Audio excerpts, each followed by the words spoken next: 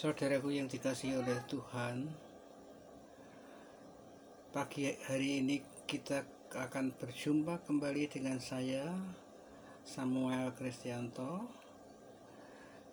dan saya akan membagikan sebuah topik tentang keselamatan kekal atau kehidupan kekal yang diberikan oleh Tuhan kepada anak-anaknya atau kepada orang yang percaya bahwa Tuhan Yesus adalah Tuhan dan Juru Selamat. Kali ini tajuk yang akan saya berikan adalah apakah kata alkitab tentang kehidupan yang kekal? Ya, ada banyak orang yang mungkin tidak begitu memperhatikan atau tidak serius dalam memperhatikan keselamatan orang-orang percaya. Tapi sebelum itu, marilah kita datang ke hadirat Tuhan untuk berdoa, mohon Tuhan hadir di sini.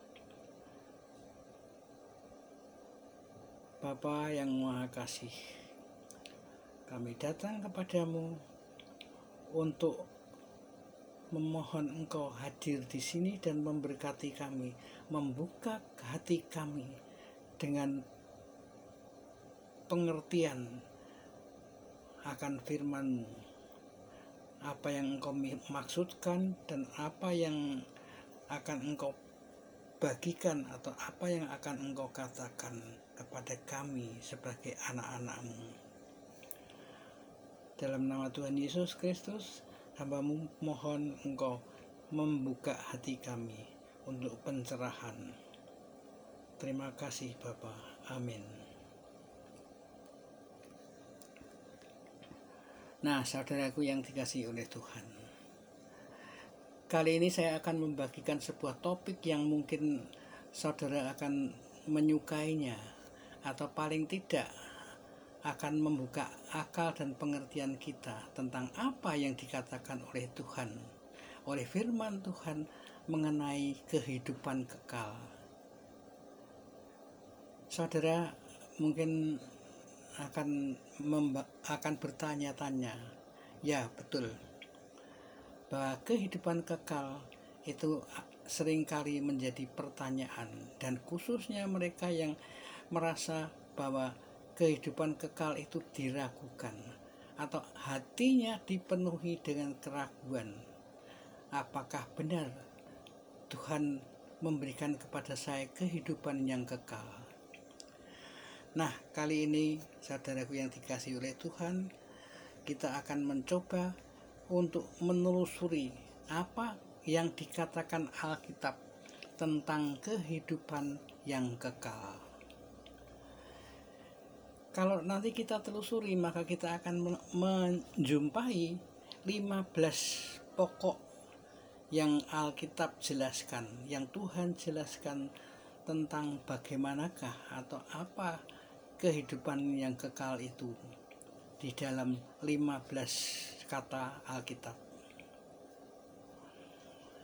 Kata-kata pertama yang Alkitab katakan tentang kehidupan yang kekal yaitu kita tidak akan pernah binasa atau kita tidak akan pernah mati. Yesus berkata kepada mereka yang percaya kepadanya, tidak akan pernah binasa. Itu kita dapatkan di dalam Yohanes pasal 10 ayat 27 sampai 28 yang mengatakan,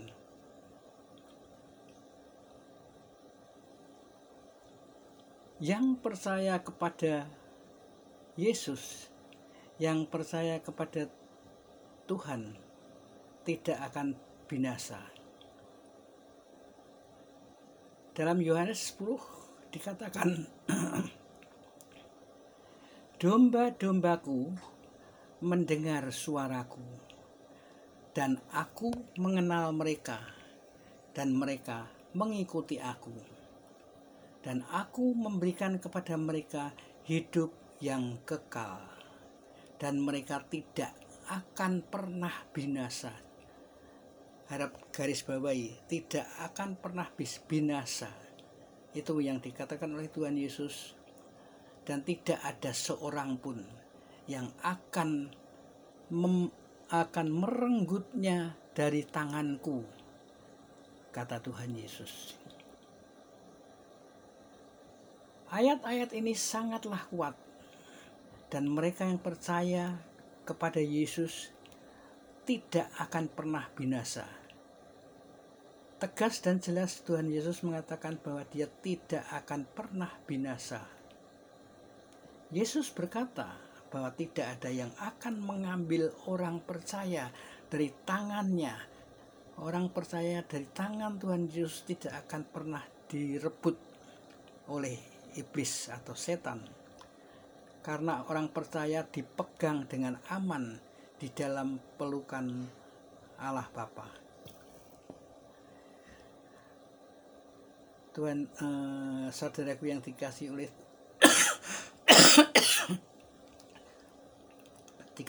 Tuhan,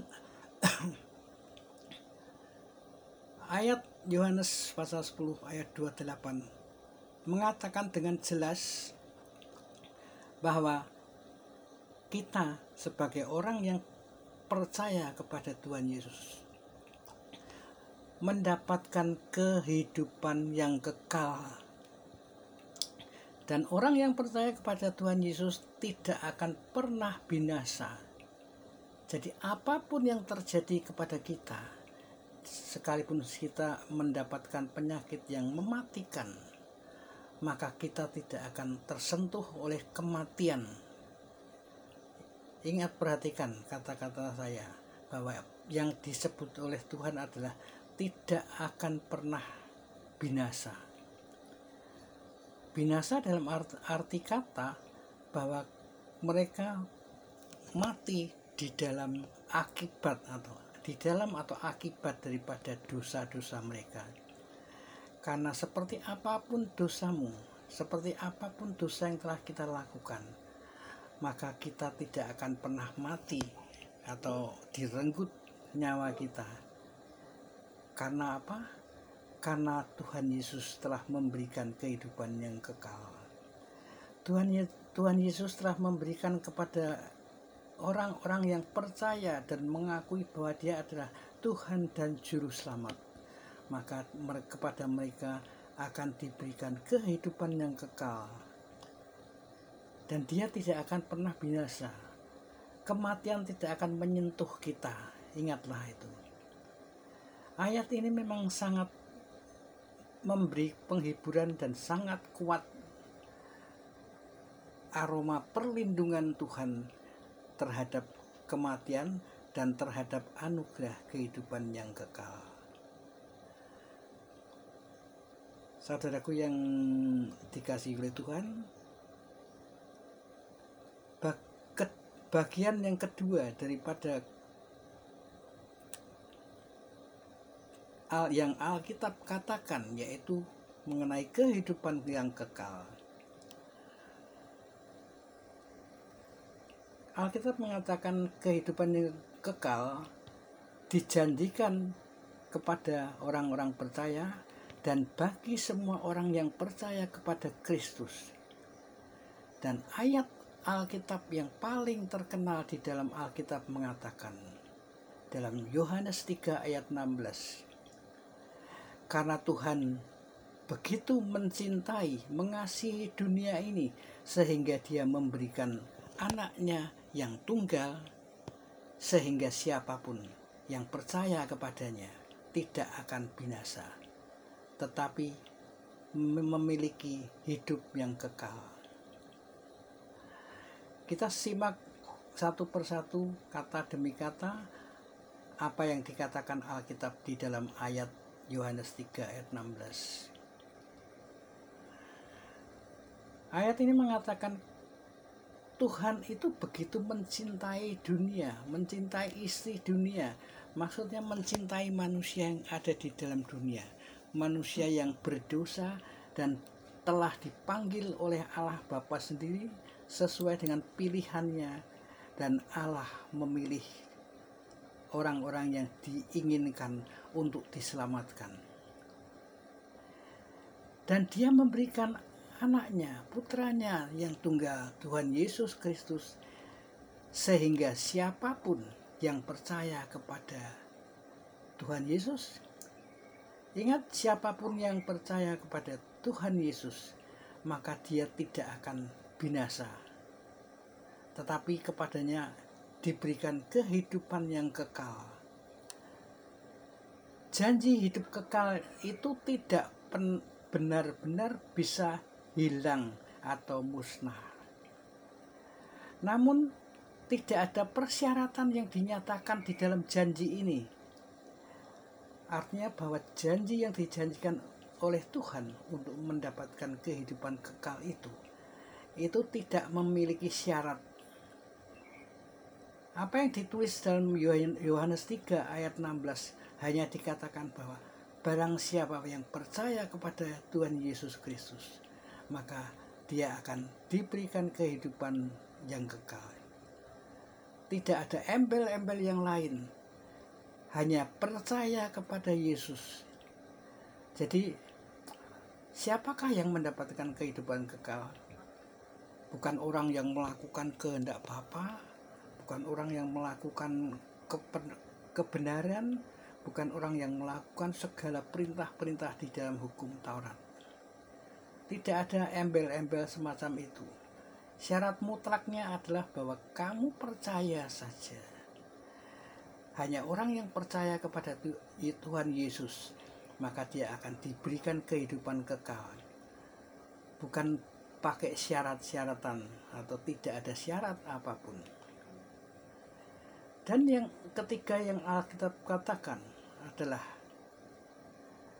bahwa Tuhan hadir dan atas kepemilikan orang-orang yang percaya. Mereka yang percaya kepada Yesus saat ini memiliki hidup yang kekal.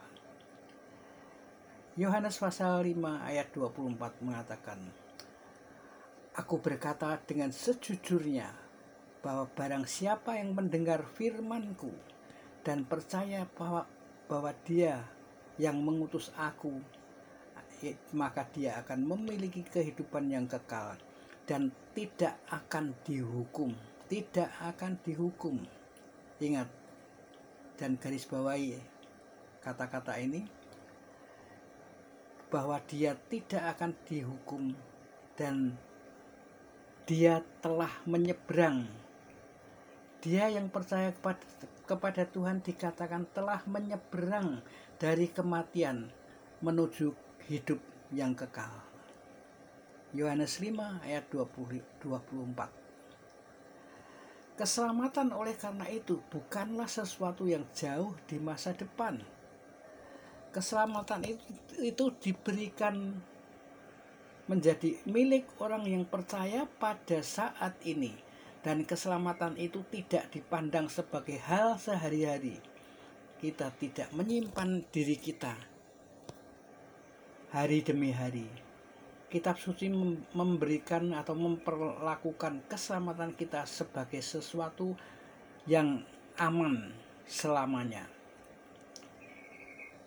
Kehidupan yang kekal telah ditentukan. Jadi kehidupan kekal telah dimulai bagi orang percaya. Alkitab mendefinisikan kehidupan kekal sebagai mengenal Kristus. Jadi kalau kita ditanya, apakah kehidupan kekal itu? Kehidupan kekal adalah hidup dengan mengenal Kristus Yesus sebagai Tuhan dan Juru Selamat. Dan sekarang inilah hidup yang kekal itu, agar mereka mengenal Anda, agar mereka mengenal Yesus sebagai satu-satunya Allah yang benar. Dan Yesus Kristus yang telah Bapa kirim kepada kita itu adalah Tuhan yang diakui oleh Allah Bapa sebagai anak yang dikasihi, dan anak itulah yang memberikan kepada kita kehidupan yang kekal.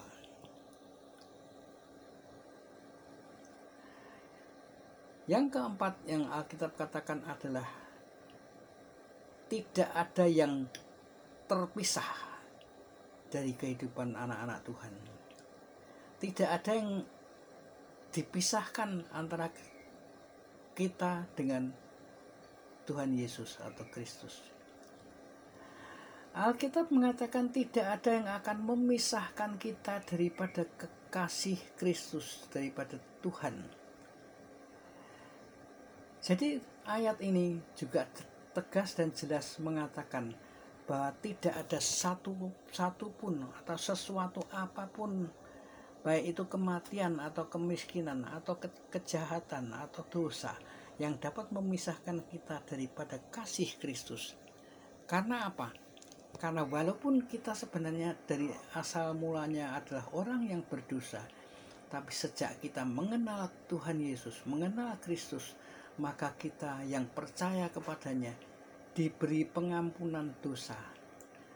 Dan pengakuan itu membuat dia dianugerahi atau mendapatkan anugerah daripada Tuhan Yesus, yaitu anugerah kehidupan yang kekal.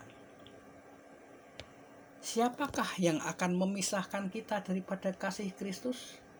Tidak ada.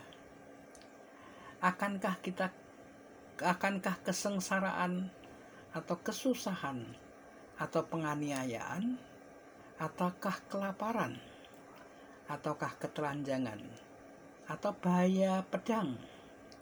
Karena aku diyakinkan bahwa baik kematian maupun kehidupan, baik malaikat maupun kerajaan-kerajaan, ataupun kekuasaan-kekuasaan di dunia ini, ataupun hal-hal lain yang hadir atau yang akan datang kelak, atau adanya kekuatan di ketinggian atau di kedalaman relung bumi atau benda ciptaan lainnya, dia tidak akan dapat memisahkan kita dari kasih Tuhan yang ada di dalam Kristus Yesus Tuhan kita.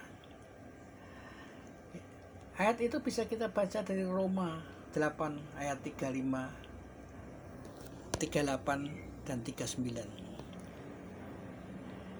Bagian ini menjelaskan bahwa tidak ada yang akan memisahkan Kristus dan mereka yang telah percaya kepada Dia. Tidak ada yang dapat dipisahkan dari Tuhan. Dan ini termasuk orang yang percaya yang memisahkan diri kita dari Kristus. Yang kelima, Alkitab juga mengatakan bahwa jikalau kita tidak setia, maka Kristus tetap setia. Itulah mengapa saya menderita seperti saya. Itulah mengapa Tuhan Yesus menderita. Namun kita tidak pernah malu, karena saya tahu siapa yang saya percayai. Dan yakin bahwa Dia, yaitu Tuhan, mampu menjaga apa yang telah saya percayakan kepadanya untuk hari itu, yaitu untuk hari saat keselamatan kita diberikan oleh Tuhan. Hari saat saya percaya kepada Tuhan Yesus sebagai Juru Selamat dan Tuhan saya, maka saya yakin bahwa saat itulah saya mendapatkan anugerah kehidupan yang kekal. Kita baca dari 2 Timotius 1 ayat 12. Dan Rasul Paulus menekankan fakta bahwa Kristus mampu menjaga apa yang telah kita lakukan, yaitu percaya kepada Tuhan dan mendapatkan kehidupan yang kekal. Yang keenam, Alkitab mengatakan bahwa Tuhan menjaga kita dari kejatuhan. Kepada Dia yang mampu menahan saudara dari kejatuhan dan yang menghadirkan saudara di hadapan hadirat Tuhan Allah yang mulia tanpa kesalahan dan dengan sukacita yang besar. Kita baca dari Yudas 24. Itu menjadi ayat yang mendasari pendapat atau kata-kata Alkitab, bahwa idenya adalah di sini Dia adalah yang mencegah kita. Di sini Dia adalah Tuhan Yesus yang mencegah kita daripada jatuh ke dalam cobaan dan membuat suatu dosa. Kita tidak menjaga diri kita sendiri, tetapi Tuhan yang menjaga. Dan jikalau Tuhan yang menjaga, maka kita dijamin tidak akan terjatuh ke dalam pencobaan yang membuat kita dapat kehilangan keselamatan. Yang ketujuh, kata Alkitab mengatakan bahwa kita diselamatkan oleh kuasa Tuhan. Kita diselamatkan oleh kuasa Tuhan. Alkitab mengatakan bahwa kita dipelihara oleh kekuatan Tuhan dan bukan kekuatan diri kita sendiri. Puji Tuhan dan Bapa Tuhan kita Yesus Kristus, dalam belas kasihan-Nya yang besar, Dia telah memberikan kepada kita kelahiran baru. Orang-orang Kristen dikatakan adalah orang yang telah dilahirkan baru. Lahir dari keputusasaan, lahir dari ketiadaan pengharapan, menjadi orang yang baru masuk ke dalam harapan yang hidup melalui kebangkitan Yesus Kristus dari kematian, dan menjadi menjadikan warisan Tuhan yang tidak pernah binasa, warisan dari Tuhan yang tidak pernah rusak, tidak pernah luntur, dan kita diselamatkan di surga untuk kita, untuk nyawa kita, untuk kehidupan. Dan melalui iman kita dilindungi oleh Tuhan oleh kekuatan sampai kepada nanti kedatangan keselamatan yang siap untuk diungkapkan di waktu-waktu terakhir dari kedatangan Tuhan Yesus. 1 Petrus 1 ayat 3-5. Yang ke-8, Alkitab mengatakan bahwa kami anak-anak Tuhan, orang percaya, itu telah dimuliakan. Ingat, telah dimuliakan. Alkitab sudah berbicara tentang kita yang dimuliakan. Dan mereka yang Dia tentukan, Dia juga memanggil mereka yang Dia panggil. Dia juga membenarkan mereka yang telah Dia benarkan. Dia juga dimuliakan. Bacalah Roma 8 ayat 30. Jadi di situ kita melihat bahwa firman Tuhan mengatakan kita dimuliakan oleh keselamatan yang dari Tuhan Yesus. Yang ke-9, itu adalah hadiah. Kata keselamatan kehidupan kekal itu adalah hadiah. Keselamatan kita, kehidupan kekal yang kita terima itu adalah anugerah. Hadiah seringkali disalahartikan sebagai sesuatu yang diperoleh. Tidak ada yang bisa mendapatkan keselamatan mereka. Itu adalah pemberian daripada Tuhan kita.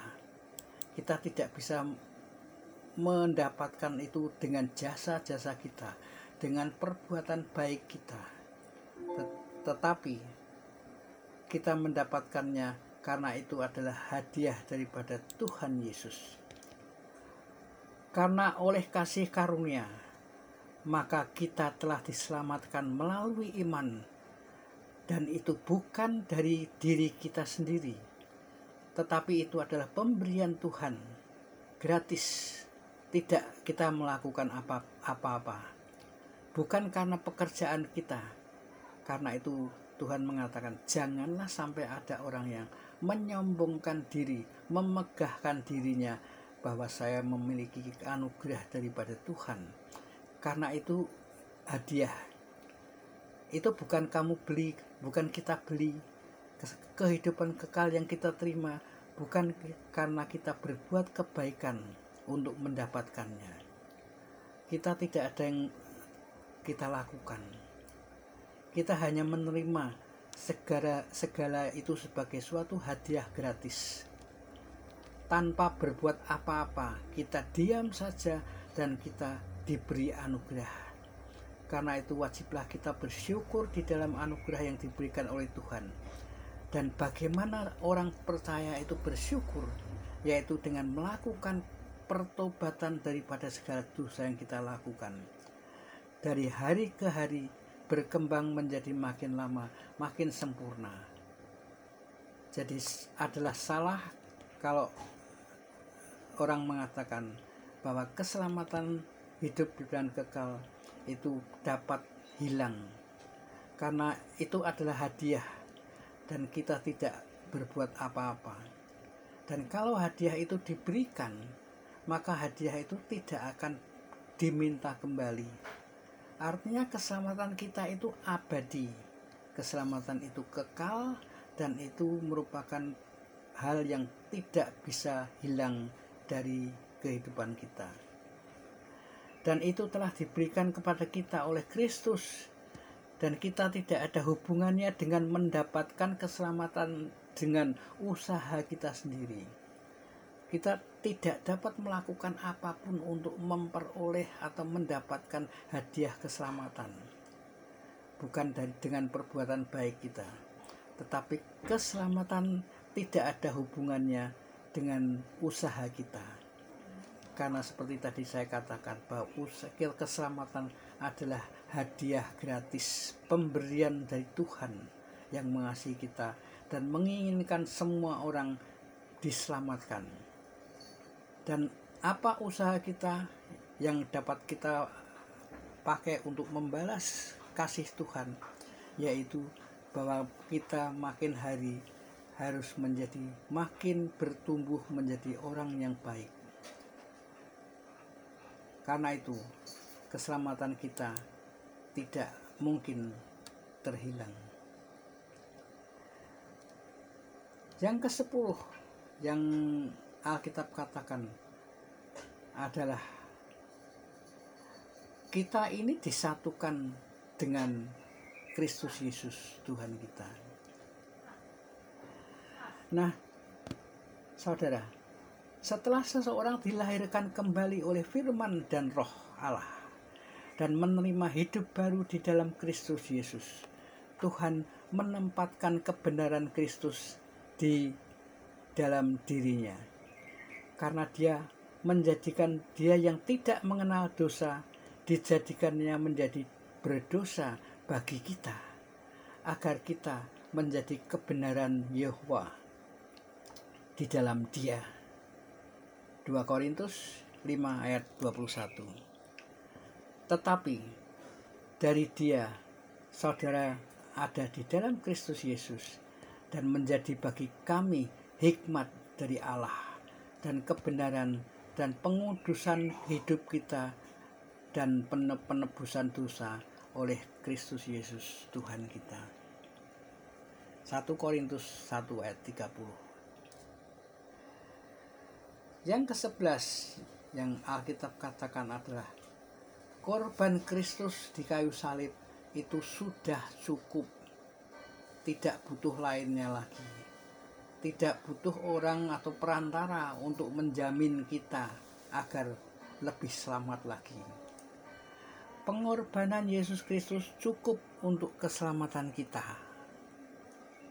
Karena dengan satu persembahan dia telah menyempurnakan selamanya mereka yang dikuduskan. Bacalah Ibrani 10 ayat 14. Jadi tidak ada yang bisa ditambahkan atau diambil dari pengorbanannya. Pengorbanannya cukup, tidak diperlukan orang ketiga, orang keempat atau kelima. Hanya satu orang, pengorbanan Tuhan Yesus cukup untuk menjamin terbebasnya kita daripada dosa-dosa asal, dosa-dosa yang diwariskan oleh Adam dan Hawa. Tetapi kita mendapatkan pengudusan daripada penyaliban dan pengorbanan Tuhan Yesus di atas kayu salib. Yang ke-12, Alkitab mengatakan bahwa Dia, Tuhan, akan menyelesaikan apa yang Tuhan mulai, apa yang Dia mulai. Alkitab berkata bahwa kuasa Tuhanlah yang menyelamatkan kita. Yakin akan hal di atas bahwa Dia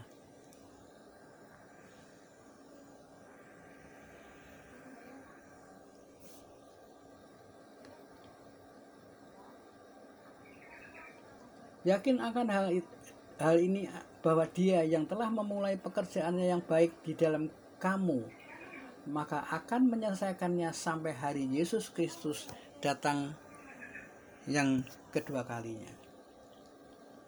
Dia memulai proses keselamatan dan Dia akan menyelesaikannya.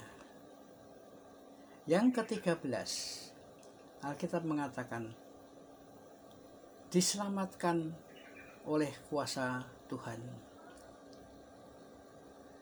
Selain itu, yang membuat kita tetap selamat dan tidak akan pernah berubah keselamatan itu, yang dikatakan kehilangan keselamatan atau terhilang, adalah kekuatan Tuhan, dan itu bukan milik kita, yang dipelihara oleh kuasa Tuhan melalui iman untuk keselamatan yang siap untuk diungkapkan di saat yang terakhir. Kami tidak menyelamatkan diri kami sendiri. Kita tidak menyelamatkan diri kita sendiri. Kami tidak menyimpan diri kami sendiri. Kami tidak menyelamatkan diri kami sendiri. Tetapi kita disimpan atau diselamatkan oleh Tuhan, dipelihara oleh Tuhan. Dan keselamatan itu tak akan dapat terbuang atau hilang sia-sia. Yang ke-14, Alkitab juga mengatakan bahwa kita adalah ciptaan yang baru. Saudaraku yang dikasihi oleh Tuhan, kita diidentifikasikan dengan Kristus sebagai ciptaan yang baru. Kita diberi sebutan bahwa kita adalah manusia ciptaan baru. Oleh karena itu, siapa yang ada di dalam Kristus, maka mereka adalah ciptaan baru. Hal-hal yang lama, sifat-sifat buruk kita yang lama, itu semua sudah berlalu. Kita sekarang menjadi orang yang baru, orang yang tadinya berbuat kejahatan, maka sekarang karena pembaharuan hidup kita oleh kasih karunia anugerah daripada Tuhan Yesus, maka kita menjadi orang yang baru, yang bersifat lebih baik daripada manusia yang lama. Segala sesuatunya menjadi baru. Bacalah di dalam 2 Korintus 5 ayat 17. Yang baru berarti membuang yang buruk. Yang baru berarti membuang daripada hal-hal yang buruk, yang bencana di manusia lama.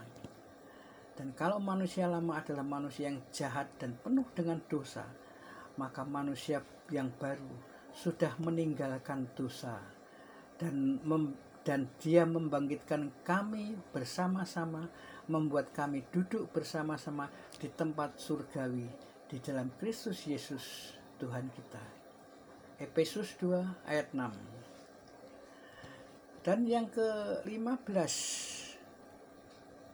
Alkitab juga mengatakan bahwa Kristus telah membayar hukuman kita sekali untuk selamanya. Yesus Kristus telah membayar hukuman sekali dan untuk semua dosa. Bayangkan saudara, bahwa Yesus Kristus telah membayar hukuman kita sekali dan itu untuk semua dosa. Tuhan tidak akan menuntut pembayaran lagi. Tuhan tidak akan menuntut untuk kamu harus atau kita harus membayar dengan melakukan hal-hal yang khusus untuk kedua kalinya. Alkitab mengatakan, karena Kristus telah mati untuk dosa sekali untuk selamanya, maka orang yang benar-benar dan orang yang tidak benar untuk membawa saudara dan kita dan saya kepada Tuhan. Ya, dihukum mati di dalam tubuh, tetapi dihidupkan oleh Roh. 1 Petrus 3 ayat 18. Dan karena itu Kristus telah mati untuk dosa-dosa kita, dan Kristus tidak perlu mati lagi untuk menebus dosa kita. Nah, saudaraku yang dikasihi oleh Tuhan, jikalau seseorang percaya keselamatan itu bisa hilang, maka ada sejumlah pertanyaan yang harus ditanyakan. Dosa atau dosa apa yang menyebabkan saya kehilangan keselamatan saya? Bagaimana saya tahu jika saya kehilangan keselamatan saya? Jika saya kehilangan keselamatan itu, bisakah saya mendapatkannya kembali? Apakah saya harus dibaptis lagi? Apa artinya Alkitab ketika menjanjikan kehidupan kekal bagi mereka yang percaya? Dan berapa lama hidup yang kekal itu pada akhirnya? Jika seseorang bisa kehilangan keselamatan, lalu bagaimana mereka bisa menjelaskan apa yang Yohanes tuliskan di dalam firman Tuhan yang mengatakan, saya menulis hal-hal ini kepada Anda, kepada saudara yang percaya di dalam nama Anak Allah, agar Anda tahu bahwa Anda atau saudara memiliki hidup yang kekal. 1 Yohanes 5 ayat 13. Jikalau seseorang bisa kehilangan keselamatannya, maka tidak ada yang bisa tahu dari waktu ke waktu apakah mereka sudah diselamatkan atau belum. Namun, Alkitab berkata dengan jelas bahwa kita bisa tahu karena begitu seseorang benar-benar mempercayai Kristus sebagai juru selamat, maka mereka tidak bisa kehilangan keselamatannya. Saudara yang dikasihi oleh Tuhan, sebagai ringkasan saya katakan, begitu seseorang mempercayai Kristus sebagai juru selamat, mereka menjadi anaknya selamanya. Karena dia menyelamatkan dan menjaga kita, maka tidak akan ada yang memisahkan kita daripada hadirat Allah. Nah, saudaraku yang dikasihi oleh Tuhan, mudah-mudahan Allah memberikan kepada kita, membuka hati kita pengertian bahwa keselamatan kita, kehidupan kekal kita tidak akan pernah hilang. Karena tidak ada ayat yang mengatakan bahwa kita bisa kehilangan keselamatan. Lalu bagaimana mengenai orang yang murtad atau orang-orang yang telah melakukan penyangkalan sehingga dia menjadi orang yang tadinya percaya kemudian menjadi tidak percaya? Maka saya katakan bahwa orang yang bisa menyangkal Tuhan itu, saya katakan, bukanlah orang yang sudah percaya. Dalam pengertian yang sebenarnya bahwa dia itu belum percaya. Dia itu belum mengenal Tuhan. Adalah suatu kebohongan kalau dia mengatakan bahwa ya, saya percaya Tuhan. Saya percaya bahwa dia juru selamat saya, dia adalah Tuhan, dan saya sangat mengamini dan saya mengakui bahwa saya percaya pada Tuhan. Tetapi kemudian oleh suatu hal tertentu dia menyangkali Tuhan. Contoh yang paling banyak adalah mengenai pengaruh daripada wanita, perempuan, cinta, amor, asmara. Saat kita sebagai laki atau perempuan kemudian mengenal wanita, dan wanita itu adalah wanita yang tidak percaya kepada Tuhan Yesus, kemudian dia ingin menikahi perempuan itu karena kecantikan atau karena kekayaan atau karena kesengsaraan dalam kemiskinan yang membuat dia hidup menderita dan dia tidak tahan. Kemudian terjadilah suatu penawaran di mana dia mengenal wanita yang kaya raya dan bersedia menikah dengan kita. Kita bayangkan bahwa kita bisa hidup mewah,